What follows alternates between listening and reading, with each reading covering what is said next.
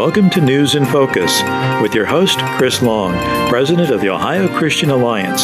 Stay tuned for an analysis and conversation about the issues that matter most to you and your family.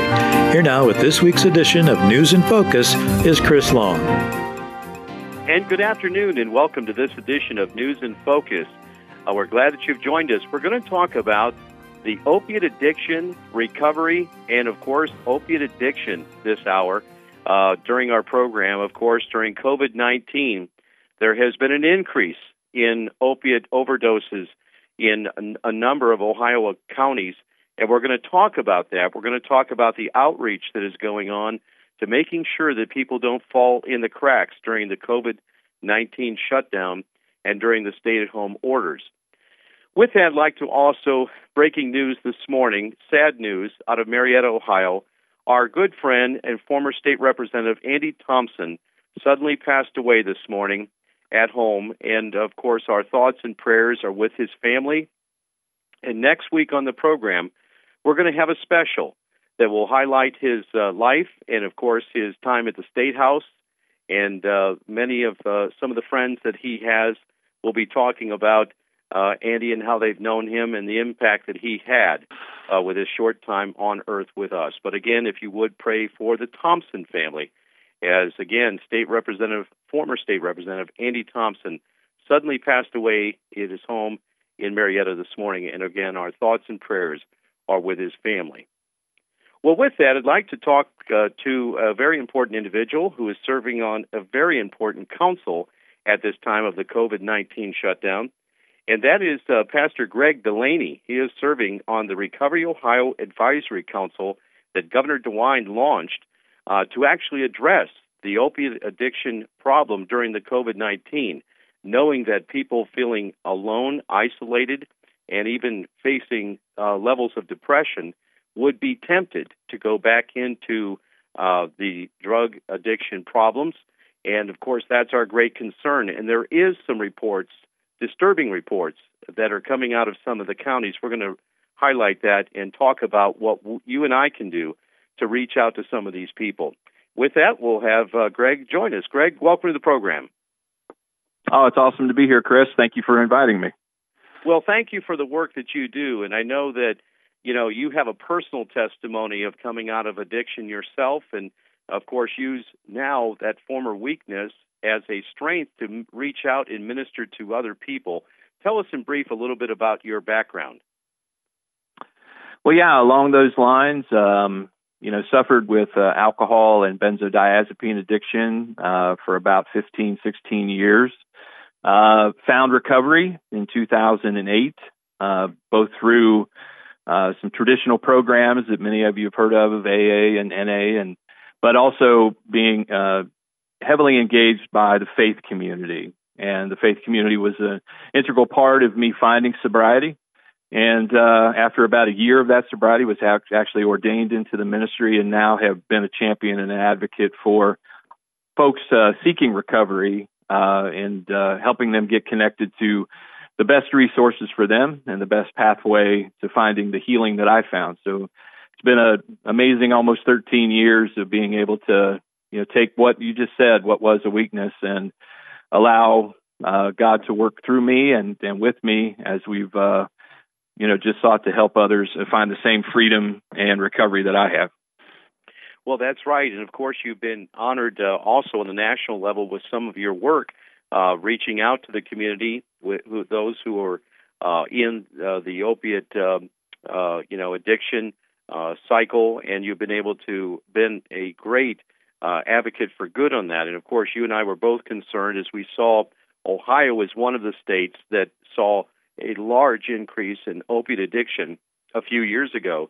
Then Attorney General Mike DeWine, who's now our governor, of course, was out in front of that as well, wanting to tackle that in the communities. And up until this last few months, we seem to be making great progress in Ohio of seeing people, the numbers coming down of opiate addictions, a lot of the programs working, some of the assistance that came in from the federal agencies that President Trump, designated funding back to the communities. All that seemed to be working, and then we get hit with COVID-19, and it looks as if we have a bit of a setback and some challenges in front of us. Explain that. Well, the core of recovery, there's a saying in the spheres of recovery that the opposite of addiction is not sobriety, but the opposite of addiction is connection. And addiction can be a disease of isolation. It's perpetuated in isolation. It's fueled in isolation. And so when COVID-19 comes along and puts us in a place where we are now isolated, social distancing and, recovery are kind of antithetical. They can't really get along in the current way that we're, being asked to stay at home and limit our groups and stay isolated. And so what was an unintended consequence when it came to this particular population was that when we went into a shelter in place or then the stay at home, whatever you want to call it, that eliminated those great social connections that many people actually, really depend on in order for them to maintain their recovery, maintain their sobriety. And so when those things were kind of pulled out from under them, we did see, like you mentioned, a spike in overdose. And it's a direct result of not having access to not only just the meetings, but also to, faith meetings that we're meeting, other folks that we're meeting when I got pushed out and also with the fear that comes along with COVID-19, the uncertainty, perhaps a loss of job even, all of those things and not being able to get into a position of a community or group, exacerbated some of the challenges one might have with their addiction. And we've seen many go back out. And to your point, we've seen an uptick in overdose as a result. This report actually got on the national news feed as well. This is a statement by the Franklin County Coroner, that's in the Columbus area. She says, as you may have seen, Friday night to Saturday night, our county saw 28 non-fatality overdoses. This is a high number for our county. COVID-19 has showed us the vulnerabilities and deficiencies in our addiction services. In addition, it has increased the mental health needs of this population. From January to April 15th, we saw a 50% increase in fatal overdoses, unfortunately. For the month of April alone, we saw 62 people die of overdoses. In April, we saw a younger age group dying of overdoses than in 2019, 25 to 35-year-olds. In 2019, the majority were 35 and up. We need to push Narcan and even as important fentanyl test strips. Much of the cocaine here in Franklin County is cut with fentanyl. There's that fentanyl again. And solid without people knowing. We need to check in with those who use, and we need to continue to advocate for wiser and better ways of treating those with addictions. Now, this is out of Franklin County, and that's just a week ago. So, that made national news, actually. And so that's a report from Franklin County, but we know in other counties it's just as, it's rivaling that. So that's what our great concern is, Greg, here at this point.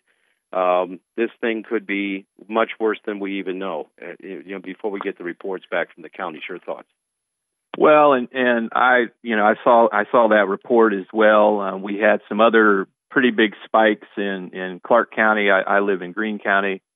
So you're right. It's popping up all over the state. It's actually having an impact across the country as well. But one of the things that we also saw early on with COVID is as things were being shut down, there was some misperception early on that behavioral health, that treatment centers in the recovery community were also going to be shuttered, and that never happened. Behavioral health stayed open, the entire time, all the way up to today, and wherever we're at with the order today. And so that we actually saw a dip in. I actually work at a drug treatment center called Woodhaven in Dayton, Ohio, and we actually saw a dip in our census, the number of people that were actually coming in, for a couple reasons. One, there was the fear of COVID being inside the house. We're a residential facility.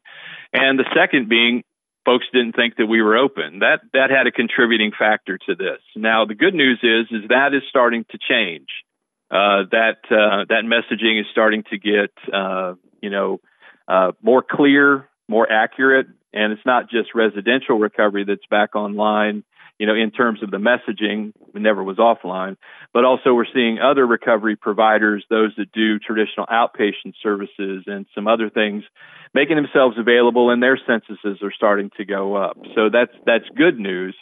But I do believe, to what you said, in terms of the increase of people that were seeking mental health services in that window that you talked about, that's something that's most certainly on the radar of Recovery Ohio and other folks that I work with. I'm actually part of the Ohio Citizens for Advocacy and Addiction Recovery, and we've been meeting every day at 10 o'clock to talk about what we see in this surge. And we have a real good indication that this surge is going to probably spike after our stay-at-homes are over, and it's going to have a little bit of a run. It's going to have some time on it because you're having folks that have dealt with trauma.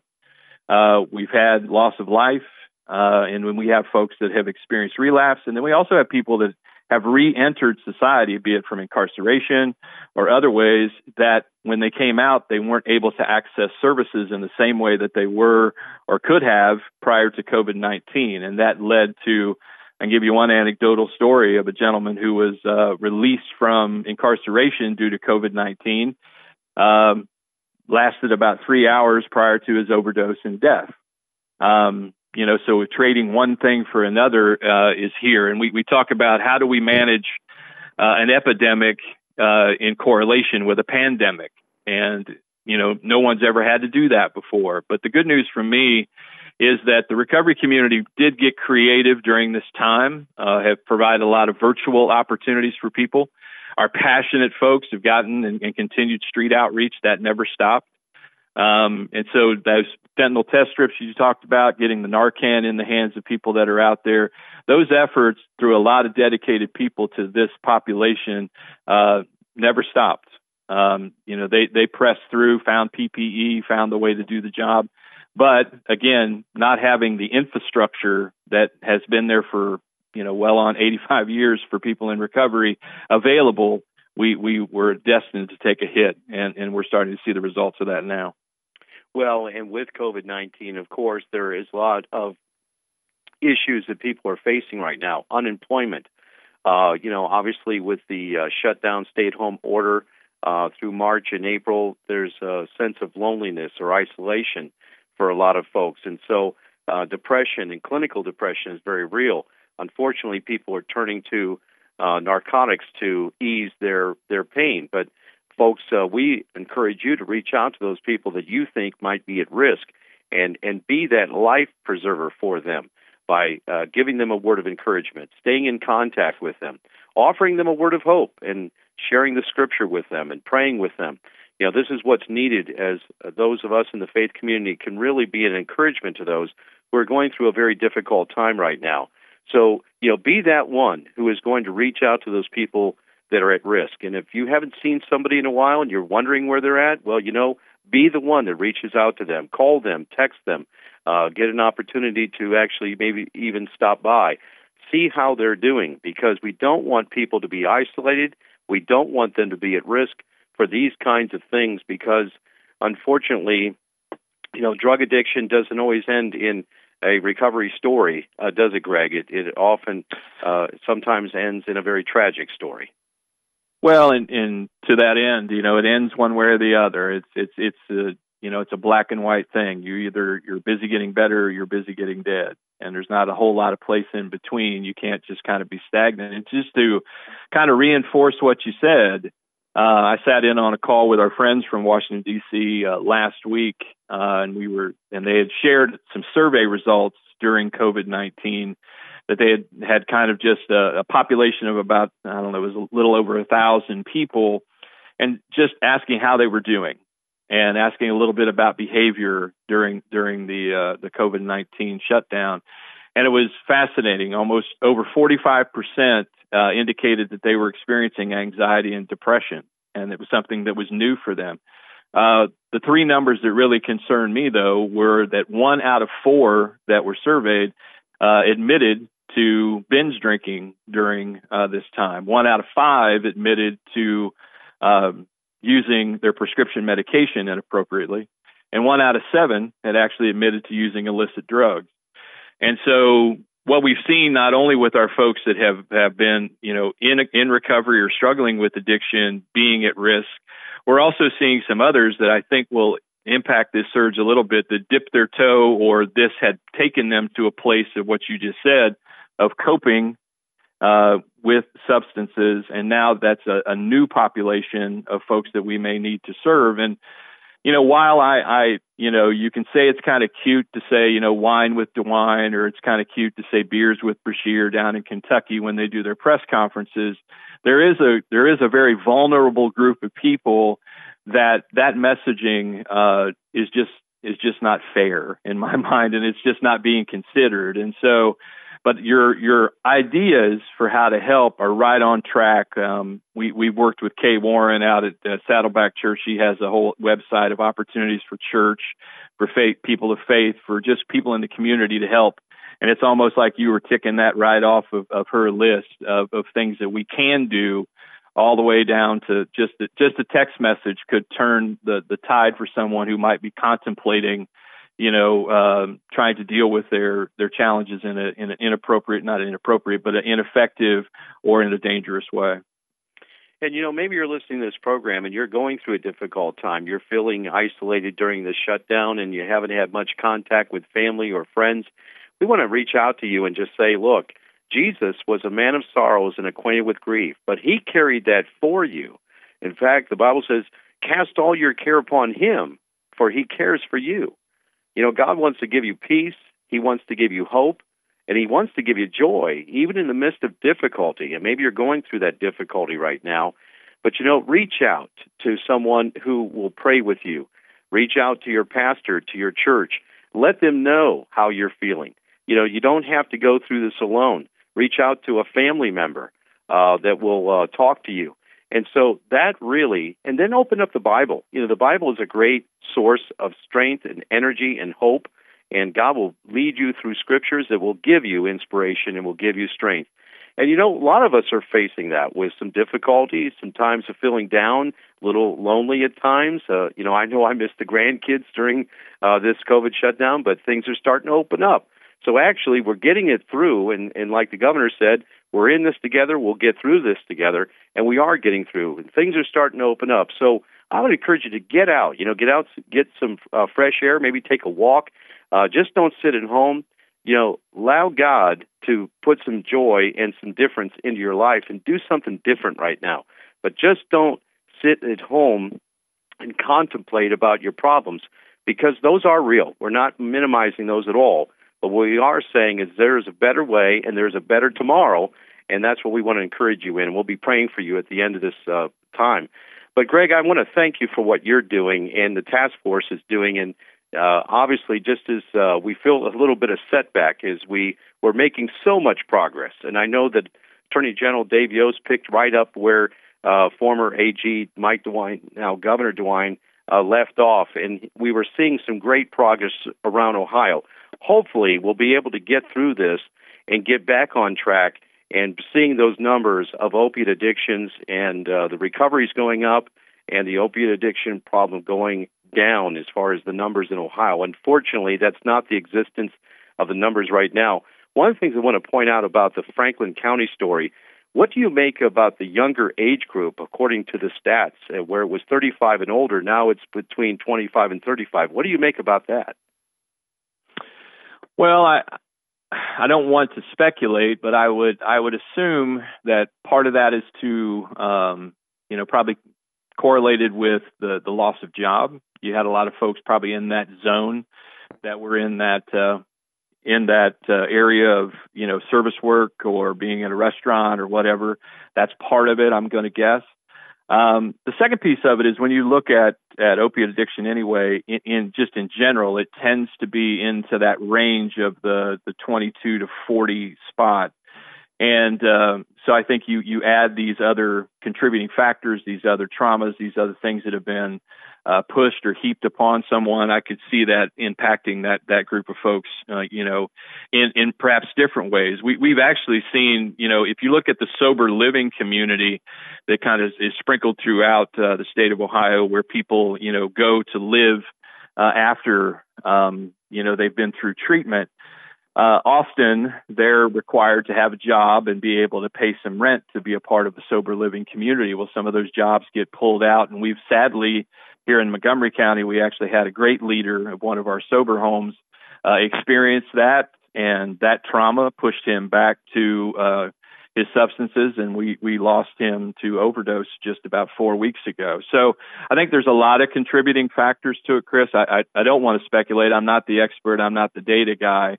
But I would think it's just this unprecedented kind of feeling of a lack of control. And I think when we have that, the things that I could count on, my meeting, I could count on serenity, I could count on going to church, then suddenly that's not there either. It makes it hard to figure out, okay, where am I going to go, deal with this challenge that I'm feeling or this emotion that I don't like, and I'm reminded I used to deal with that, with a substance. And so I think there's a lot of things that are contributing to it. I would like to say this to your point.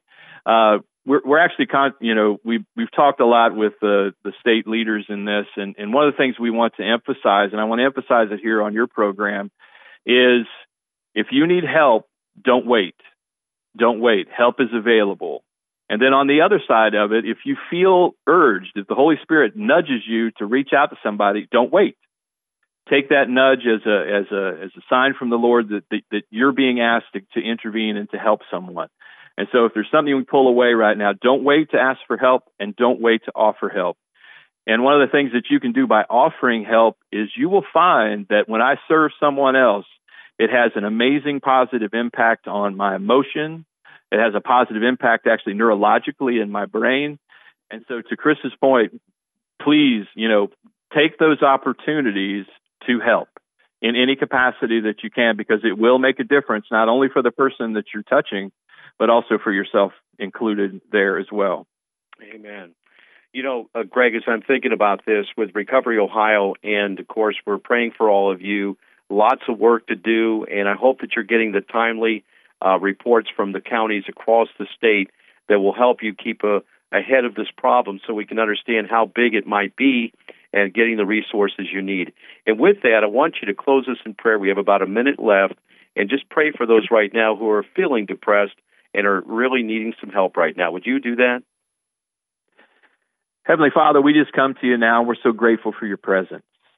And right now, as Chris had mentioned, I'm praying that those who are feeling that isolation, those who are feeling lonely, those who are feeling that they don't have anyone to lean on, Lord, I pray right now that they will sense your presence and that they will know they can lean on you. And Lord, for those that are listening, that are feeling that sense of, I need to help someone, I need to get out, I need to make that call, Lord, I pray that you would prompt them to do that so that help can be available for someone. But Lord, today we pray over all who are feeling these times of anxiety and these times of uncertainty. And Lord, I know, as Chris mentioned, we can always cast those cares on you. And so today, Lord, my prayer is for protection for those that are vulnerable, for inspiration for those that can step in to help. But mostly, Lord, I pray today that they'll recognize that you are who you've always been, and you're there for them, and we're there for them. In Jesus' name. Thank you, my friend. Thank you for listening. God bless you all, and thank you, Greg, for your sharing your thoughts today. We appreciate it very much. Almighty God, our sons, pride of our nation, this day have set upon a mighty endeavor, a struggle to preserve our republic, our religion, and our civilization, and to set free a suffering humanity. And the soldiers who stormed the beaches of Normandy and the Allied liberation of Europe. On D-Day, all those warriors set out on their mission. President Franklin Delano Roosevelt led our nation in prayer. The D-Day Prayer Project is an effort to add FDR's D-Day prayer in its entirety at the World War II Memorial in Washington, D.C. This wonderful historical presidential prayer will be a lasting tribute to our World War II veterans. If you'd like to make a contribution towards the effort of adding this prayer to the memorial, go to the website at ddayprayerproject.org. That's ddayprayerproject.org. Hello, I'm Ohio Governor Mike DeWine. We need all Ohioans to help us slow the spread of the coronavirus. For the most up-to-date information, please visit our website at coronavirus.ohio.gov or call 1-833-4-ASK-ODH 7 days a week. Furnished by Governor Mike DeWine. Aired by the Ohio Association of Broadcasters and this station.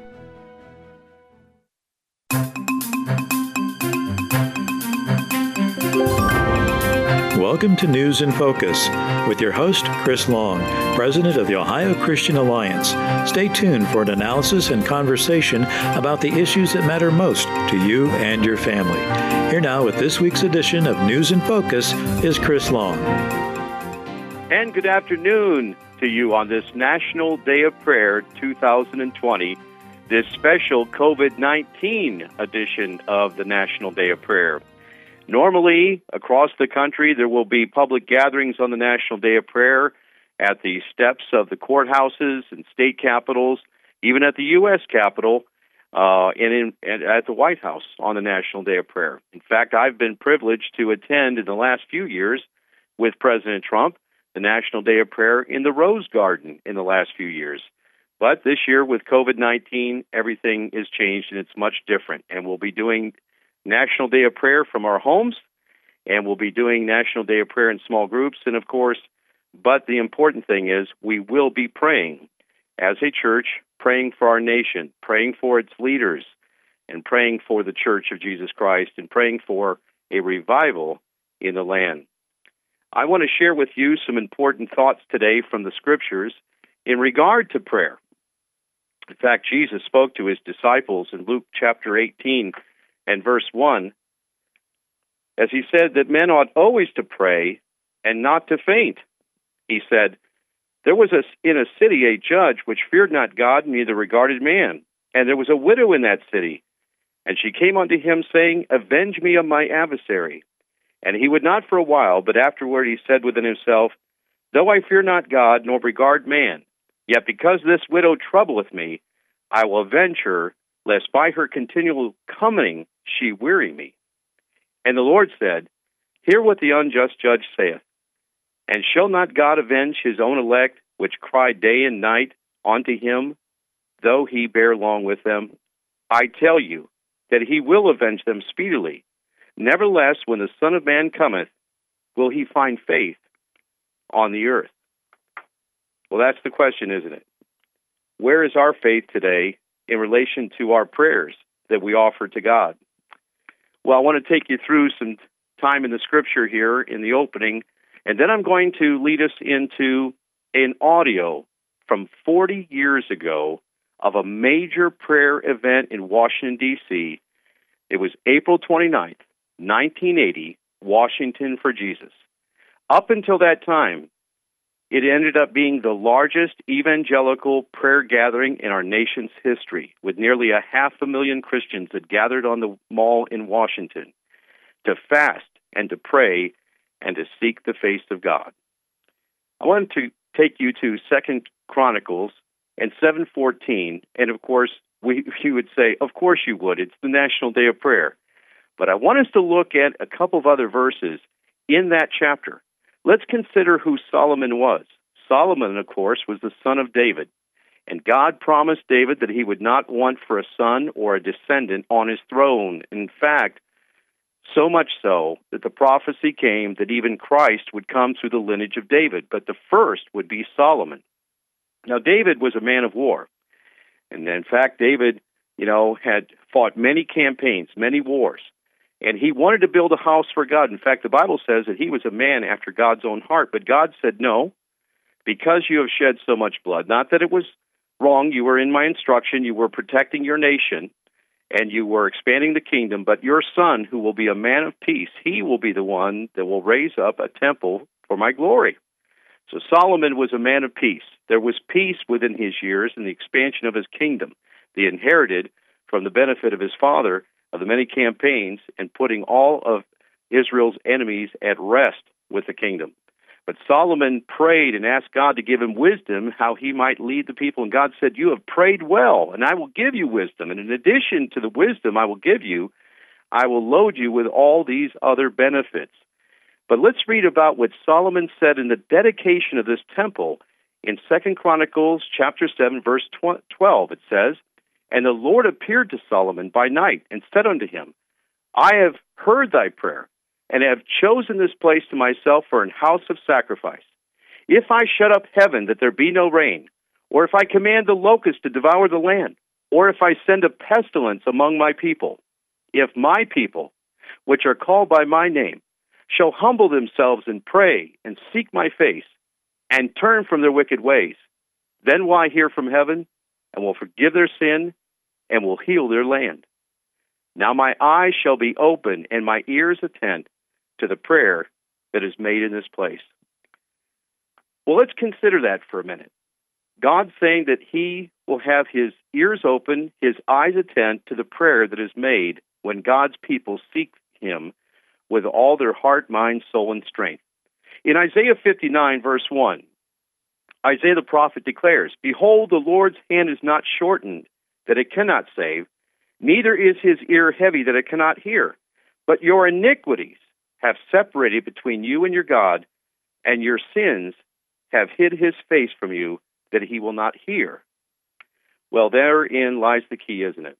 What is between you and the Lord right now? You know, as we consider this time of COVID-19, our world is turned upside down. Never have we seen in our generations a time in which stores have closed, sporting events, concerts, restaurants. The world came to a halt with the coronavirus crisis. And now we're at a point when we are beginning to consider, as we're shut up into our homes, as some of us are isolated and alone, the consideration is, will God send an awakening through the land? Well, will God send a revival among his people? I would say to you, this is a time for consideration, that we are to consider what God is speaking to us. In Isaiah chapter 1 and verse 18, the Bible says, "Come now, let us reason together, saith the Lord. Though your sins be as scarlet, they shall be white as snow. Though they be red like crimson, they shall be as wool." God is saying to us, let's join into consideration. What is that which is dividing you from walking a closer walk with Jesus?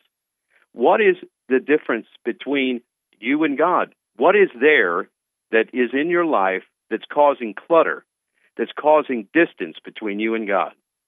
You know, be like Peter, James, and John. Of the 12 disciples, they were the inner circle. They were the ones who closest to the Lord. And they, every time he turned around, he was falling over any one of them, of Peter, James, and John. That's how close they followed Jesus. And I want to ask you, how close are you following him? Well, as the church, we need to really pray and seek the presence of God. We need to press in. And on this National Day of Prayer, let's do just that. Let's get together, let's pray, and I ask you tonight, the National Day of Prayer Task Force on their website, and go there, the nationaldayofprayer.org, and 8 p.m. tonight will be a prayer time for 8 to 10 p.m. Eastern Standard Time. We encourage you to do that, to join in with prayer, to listen to the devotional, listen to the messages, and to pray. And gather your family around as well. So that's 8 p.m. tonight, the National Day of Prayer Task Force on their website, nationaldayofprayer.org, will be holding a service tonight at 8 p.m. to 10 p.m. But at this time, I want to take you back 40 years ago on April 29th, 1980. In fact, April 29th is a significant day on the calendar, for in 1607, that's when the Virginia landings took place. They placed a 14-foot cross on the sands of Virginia Beach, and they dedicated the land for God. Well, that's a spiritual date. And in 1980, our nation was at a crossroads. We had come out of the Vietnam War. There was a recession. there was a lot of questions going on. We had 102 of our countrymen that were held as hostages by the Islamic State in Iran. And there had just been a failed attempt by the military to rescue them, which ended with crashing helicopters in the desert. We were really on our knees. But on April the 29th, God's church joined on its knees, actually on our faces, on the lawn in Washington. I was there 40 years ago. It was a major event, and I tell you, the Spirit of God moved. At first, we were repenting, confessing our sins. There was rain all night the night before. There was a youth concert with second chapter of Acts, Nicky Cruz, Honey Tree, other musical artists at RFK Stadium. The next day, we would be from 6 a.m. to 6 p.m., fasting and praying. There was no food concessions. People came to fast and to pray and to seek the face of God. And by mid-morning, God heard our prayer, and there was a great breakthrough of joy. There was later a walkthrough or a parade in downtown Washington. Well, they had seen many marches in Washington for a lot of different causes, but none to lift up the glory of God. I want to take you back to April 29th, 1980, for the Washington for Jesus, and we're going to hear from Adrian Rogers, Pat Robertson, other speakers, and I hope it's a blessing to you. And then I'll come back with some closing thoughts. Let's go there now. Washington for Jesus, 1980, April 29th. From the 700 Club. You know, in 1607, April 29th, this nation began Act 1, Scene 1 of the unfolding drama that became the United States of America. It took place in a little spit of land called Cape Henry on the Atlantic seacoast. There they planted a cross in the ground and claimed this land for Jesus. And so it was appropriate that a church in Virginia Beach, the Rock Church, John Jimenez, the pastor, in association with CBN, which is here in Virginia Beach, would link up with Campus Crusade for Christ, with headquarters all the way across the country in Arrowhead Springs, California, along with the Full Gospel Businessmen located also in Southern California, and other organizations and ministries nationwide, including 2 denominational leaders in Memphis, Tennessee, which is right in the middle of the country. And from north, south, east, and west, from all of the 50 states, people came and they said, we know that our nation is in trouble. We love our nation. God loves our nation. We want to pray. We recognize that there's some chastisement, but the chastisement of God is not necessarily an evil thing. It is a loving thing to bring a nation back to repentance. And so we came to say, America, we want to come back to the founding of our nation. We want to come back to the historic roots. We want to come back to the Bible and back to God. And if we don't turn, we face crisis and chaos. And that was the message all day long, from 6 in the morning until 6 at night. People fasted and they prayed and they sought God and they sang and they loved each other and they joined together in a great celebration of praise and worship and seeking the Lord, a historic event. I believe this is the most important day in the nation's history apart from its founding, because unless God does something supernatural to intervene in the affairs of this nation, I personally believe that we shall lose our freedom to a foreign power. Now, I know that sounds far-fetched, melodramatic, exaggerated, but I have looked with growing concern for years as I've seen the God to whom our fathers dedicated this nation disintegrate. As far as I can see, down toward the Washington Monument, there are people. Up farther of the mall, thousands of people have come because you love Jesus. And you love this land. And you know the time has come to pray and to seek God for a great move of His Spirit in America. But this land has gone far from the purposes for which it was planted. And God loves this nation enough that he has called you and me to come at our own expense, humbly, prayerfully, to cry out to him and to call on our fellow citizens across America to repent, that God might bless this land. Oh, why should I worry? Why should I fret? 'Cause I've got a mansion builder waiting through with me. Yeah. Listen to the preacher. Then it was right there that David Wilkerson, he said, Nikki, nobody can get close to you, but there's one person that can get close to you, and that is Jesus Christ. Open up your heart. Let me pray for you. Jesus Christ is here in this room. Jesus loves you. He wants to kiss your pains away. And that moment I began to fight convictions and here and there.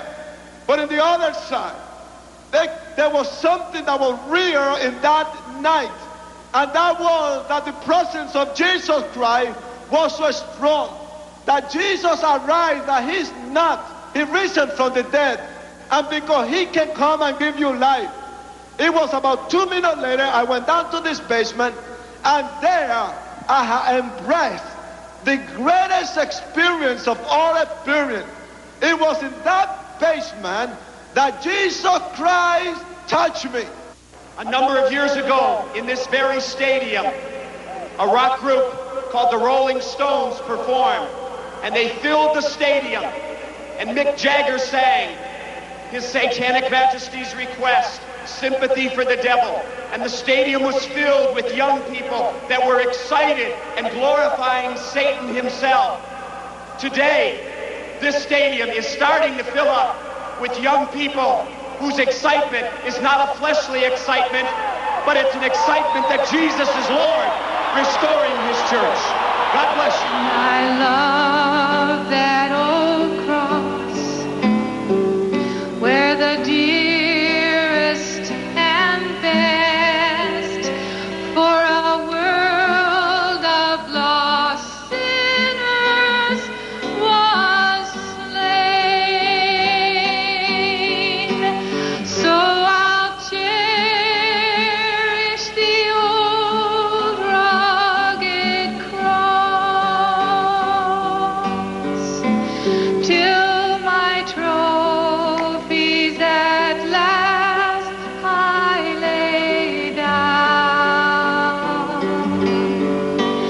I will cling to the old rugged cross and exchange it someday for a crown. It is a strange land to us when we see the legal loopholes for criminals, and it has become more glamorous to be a criminal than be a Christian. It is a strange land when we see crime running rampant down our streets like water down rain-drenched gutters. It is a strange land when we recognize legalized murder. It is a strange land when marriage has become unpopular and shacking has become the in thing. Our trouble began when we turned our backs on God and His Word. And I love America with every fiber in my body. I love America. I love America. I love America. When our people are starving, America fed our people there in the old country. When they needed a home, America opened its arms and said, come, we'll give you a home. That's why I'm here. And 8 months ago, when Paul Toberty and John Jimenez and myself and Leo Pantaleo, the coordinator, we went visiting our senators and congressmen all day long. And one senator was deeply moved 8 months ago. He said, we got deep problems. He says, men, would you lay your hands on me and pray? And we prayed. And every senator, congressman said, pray for me. And we prayed for every one of them. I've never seen that happen before. Thank God for their conscience and God consciousness. This is Jesus praying. You know, Jesus didn't pray, Lord, I wish that the Baptist would be one, or that the Catholic would be one, or that the Lutheran would be one. It's not in the book. He said that they may be one. He was talking about the Baptist, and about the Lutheran, and about the Catholic, and about the white, and about the black, and about the whosoever. Anybody who calls upon the name of Jesus, that's who he was talking about. And yet there is hope. And I'll tell you why there's hope.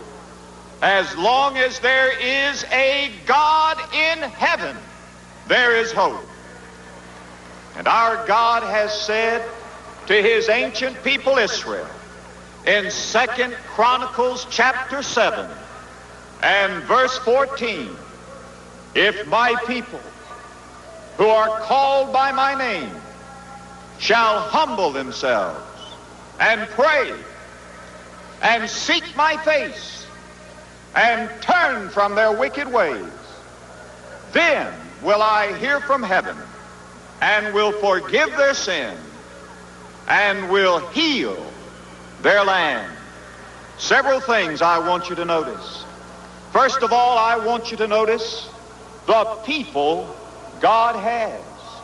God says, if my people, now we say, if only Hollywood, if only Congress, if only the government, if only the schools.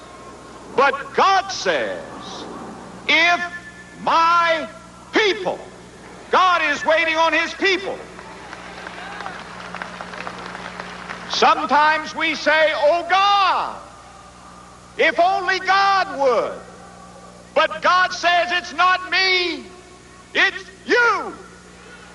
God says, if my people. Ladies and gentlemen, I want to tell you, it is not our job to persuade God to bless America, but to permit him to do so. Now, the second thing I want you to notice, not only the people that God has, but the pride that God hates. God says, if my people, which are called by my name, shall humble themselves. Sometimes we say, oh God, make us humble. He's not going to do it. He may humiliate us, but he will not make us humble. We are to humble ourselves. And I want to tell you, there is one sin more than any other sin that is holding back revival in America. It is not rape. It is not arson. It is not abortion. It is not perversion. It is pride. Pride. God hates pride. Dr. Pat Robertson, president of Christian Broadcasting Network and co-coordinator of this whole Washington for Jesus rally, is down here leading the parade with his wife, Dee Dee. Let's catch up to them right now and ask them just a few words. Excuse me, Dr. Robertson, what does this day mean? Why did you see it so important to call it together? I believe that we're coming back to God in our nation. This is one of the most profound experiences that any of us have ever had. This obviously is the biggest crowd that's ever assembled for any evangelical gathering in history. A meeting like this has never happened before in history. And the whole nation is going to be shaken with the power of God. I feel that. And that was Washington for Jesus, 1980, April 29th. A wonderful prayer event in our nation's capital. It's been 40 years. You know, the Bible marks 40 years as a generation. Here we are 40 years later, and our nation is at a crossroads. We are in desperate need of God. And you know what Adrian Rogers he's preaching there, talking about the sin of pride. We need to humble ourselves. And that's why 2 Chronicles 7:14 says, if my people, which are called by my name, shall humble themselves and pray and seek my face and turn from their wicked ways, then will I hear from heaven and will forgive their sin and will heal their land. Well, my friend, that's what you and I need to do today. We need to press in to fellowship with God. Confess those sins. Confess those things that are between you and the Lord Jesus Christ. And enter into a renewal and a time of revival. Well, join us tonight at 8 p.m., the National Day of Prayer Task Force. Just go to nationaldayofprayer.org. At 8 p.m. tonight will be the National Day of Prayer. It will be a 2-hour segment. We hope that you can join us. God bless you. And from Leviticus 25:10, proclaim liberty throughout all the land to all the inhabitants thereof. God bless you all. See you next week.